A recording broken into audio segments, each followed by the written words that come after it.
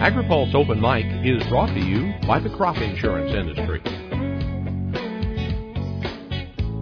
With increasing commodity prices, higher price volatility, and rising input costs, America's farmers and ranchers are relying on crop insurance more now than ever before to provide individualized protection and to secure operating loans. Protecting 256 million acres of farmland and 350 commodities across the U.S., crop insurance is the primary safety net for many farmers, enabling them to supply our country with food and fiber year after year. Crop insurance, providing peace of mind now and for the next generation of agriculture. And now, AgriPulse Open Mic.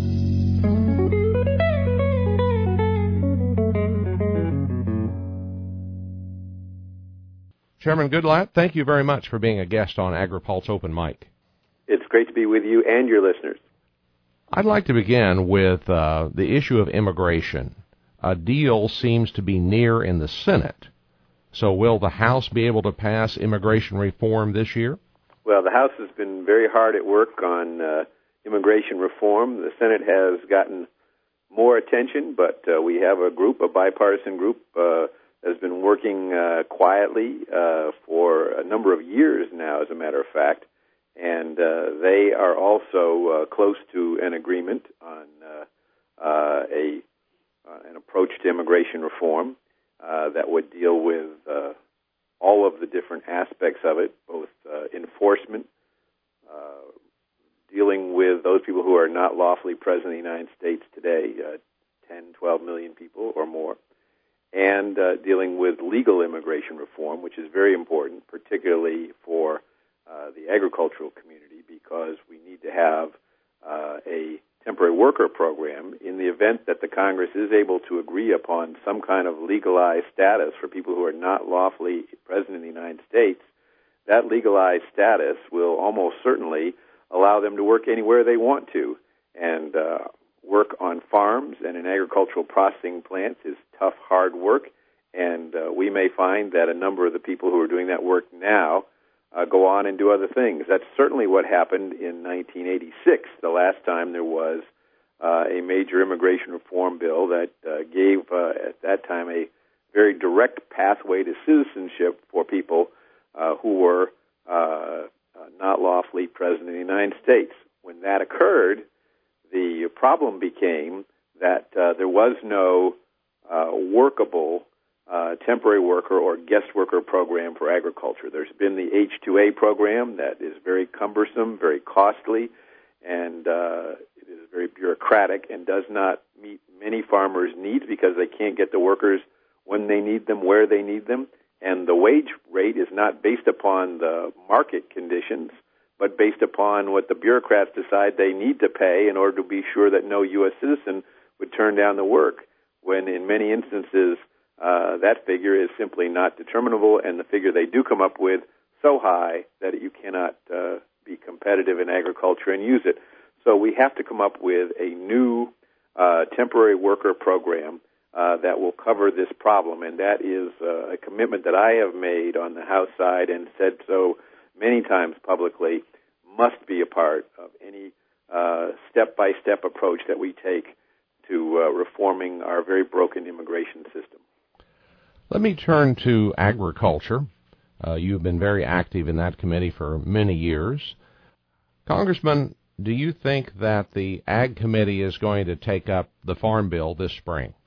Well, I certainly hope that we do. I know that Chairman Frank Lucas has been working very hard on this now into the second Congress that he's been working on it, and he's worked very closely with the ranking member, Colin Peterson, to try to come up with a farm bill that can pass through the House.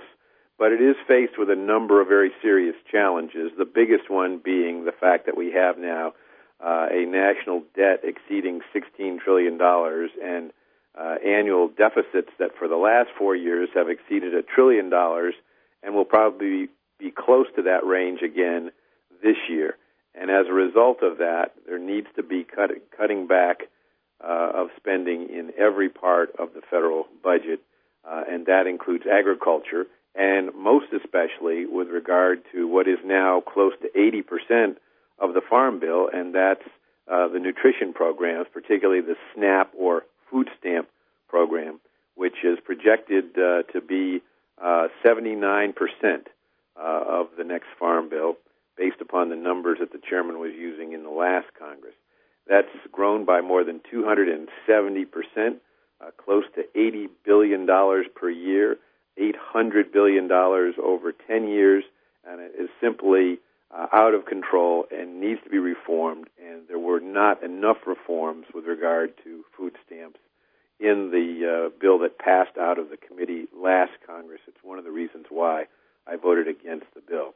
Another major area that has been subject to some contention relates to the dairy program.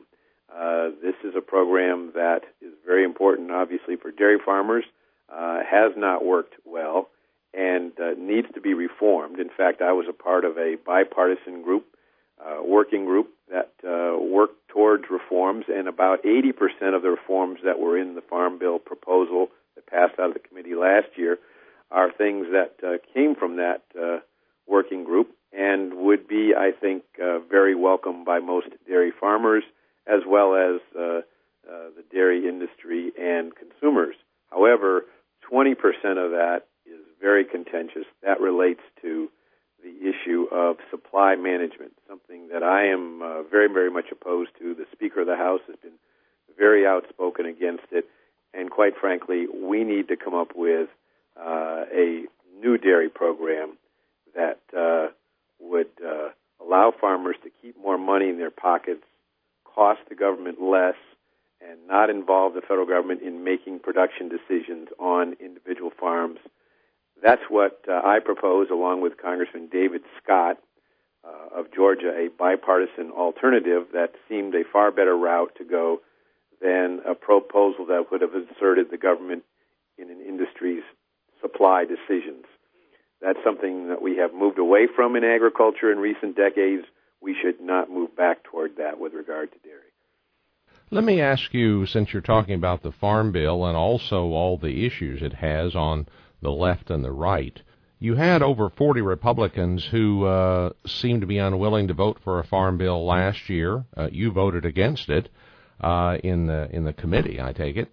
Also, you have people on the other side who say that if you cut the SNAP program in any amount, they're going to vote against it. So has that changed to the point that a bill could be passed this year? Well, we don't know. I am hopeful that those who have tried to hold the line on these entitlement programs, the mandatory spending programs, which make up close to two-thirds of the entire federal budget now, which is a transformation from 30 years ago when two-thirds were the discretionary programs. These programs that are on automatic pilot, like the food stamp program, simply cannot be sustained. And therefore, if there's not a greater willingness to go and look at the programs and say, there are some real reforms we can make to cut out waste, fraud, and abuse, to make sure that people with higher incomes don't qualify for food stamps, unless there's a stronger willingness to do that, it will be difficult to get a farm bill out. But in the last Congress, out of the $800 billion in spending that the food stamp program is projected to spend over the next 10 years, the total amount of reforms was $16 billion, less than 2% of the total cost of this program. And the program isn't even being cut 2%. It's just going to grow 2% less than it would grow otherwise. It's simply on an unsustainable trajectory and needs to be changed. Now, there are also many important things in the Farm Bill that will draw support from a number of folks. For example, the conservation provisions were in need of reform, and I think that Chairman Lucas and his staff did a great job with the reforms that they did in that area. And I think that that's something that will, I think, draw a lot of interest and a lot of support. It streamlined and simplified those programs and ensured that the goals of the program remain, but simplified the process for farmers to comply and for the Department of Agriculture to attain the goals. Chairman Goodlatte, is there a rift between the Midwest and the Southern interest in writing this farm bill that may also cause some difficulty? Well, in agriculture, on the Agriculture Committee, the divisions often do not fall along party lines like they do with a lot of the legislation you see in the Congress, but they fall not so much along regional lines, but dependent upon what type of crop is grown in what part of the country, and sometimes how the crop is grown and the nature of the topography in the land. So members of Congress are cognizant of that, of the needs of their constituents, of growers in their area. And if they are doing that at the same time, they're keeping an eye on the overall cost of these programs. I think that helps to make sure we achieve a balanced farm bill. But there's no doubt that different proposals can have different impacts on different farm commodities, and that, of course, is reflected in the attitude of the members of Congress who may represent the farmers who grow those crops. Well, in saying that, there's one of these, the renewable fuel standard, that the Midwestern congressmen approve of because of the increased value of corn due to making it into ethanol. You have expressed concerns about the renewable fuel standard. Do you think that it will be taken up by the House to modify or repeal this year? I think that it will. This is not a part of the Farm Bill, but it is because it's the primary jurisdiction of the Energy and Commerce Committee, since it relates to using agricultural production for the production of fuel, of energy. Nonetheless, the Agriculture Committee has taken a keen interest in it, and obviously, again, you have divisions based upon whether you are a producer of corn or whether you are a user of corn. So in many parts of the country where you have livestock production in cattle, dairy production, or poultry or hogs or sheep or goats, there's a lot of concern that the government is placing its big thumb on one side of the scale between the use of corn for food and the use of corn for fuel, and very, very wrongly, in the opinion of many, including myself, putting that heavily down on the side of using it for fuel. There's no mandate in the law that grocery stores or restaurants or food processors have to buy a certain number of turkeys or chickens or sides of beef, but there is in the law a mandate now that every year more and more production of ethanol has to take place, and since corn has proven to be by far the most viable and in many respects the only large-scale viable source for ethanol production in the United States, the result of that is that pressure on corn production and corn prices has been very severe. It was especially severe last year during the drought, and the result of that was that the law, the Renewable Fuel Standard, allows the administrator of the EPA to step in and suspend the mandate when that occurs, but now for the second time, the administrator declined to do that. So I introduced legislation in the last Congress that would have automatically have suspended that when corn stocks fell below a certain level. I think the ultimate solution is to eliminate the Renewable Fuel Standard. There is a great desire, and I certainly would be a proponent of producing as much off of farms that can be converted into energy as possible, but not with an unfair standard where fuel is given a huge leg up over food when it comes to using corn and other edible commodities. So if you can find ways to produce more ethanol from switchgrass or a multitude of other non-edible food sources, we should be encouraging that.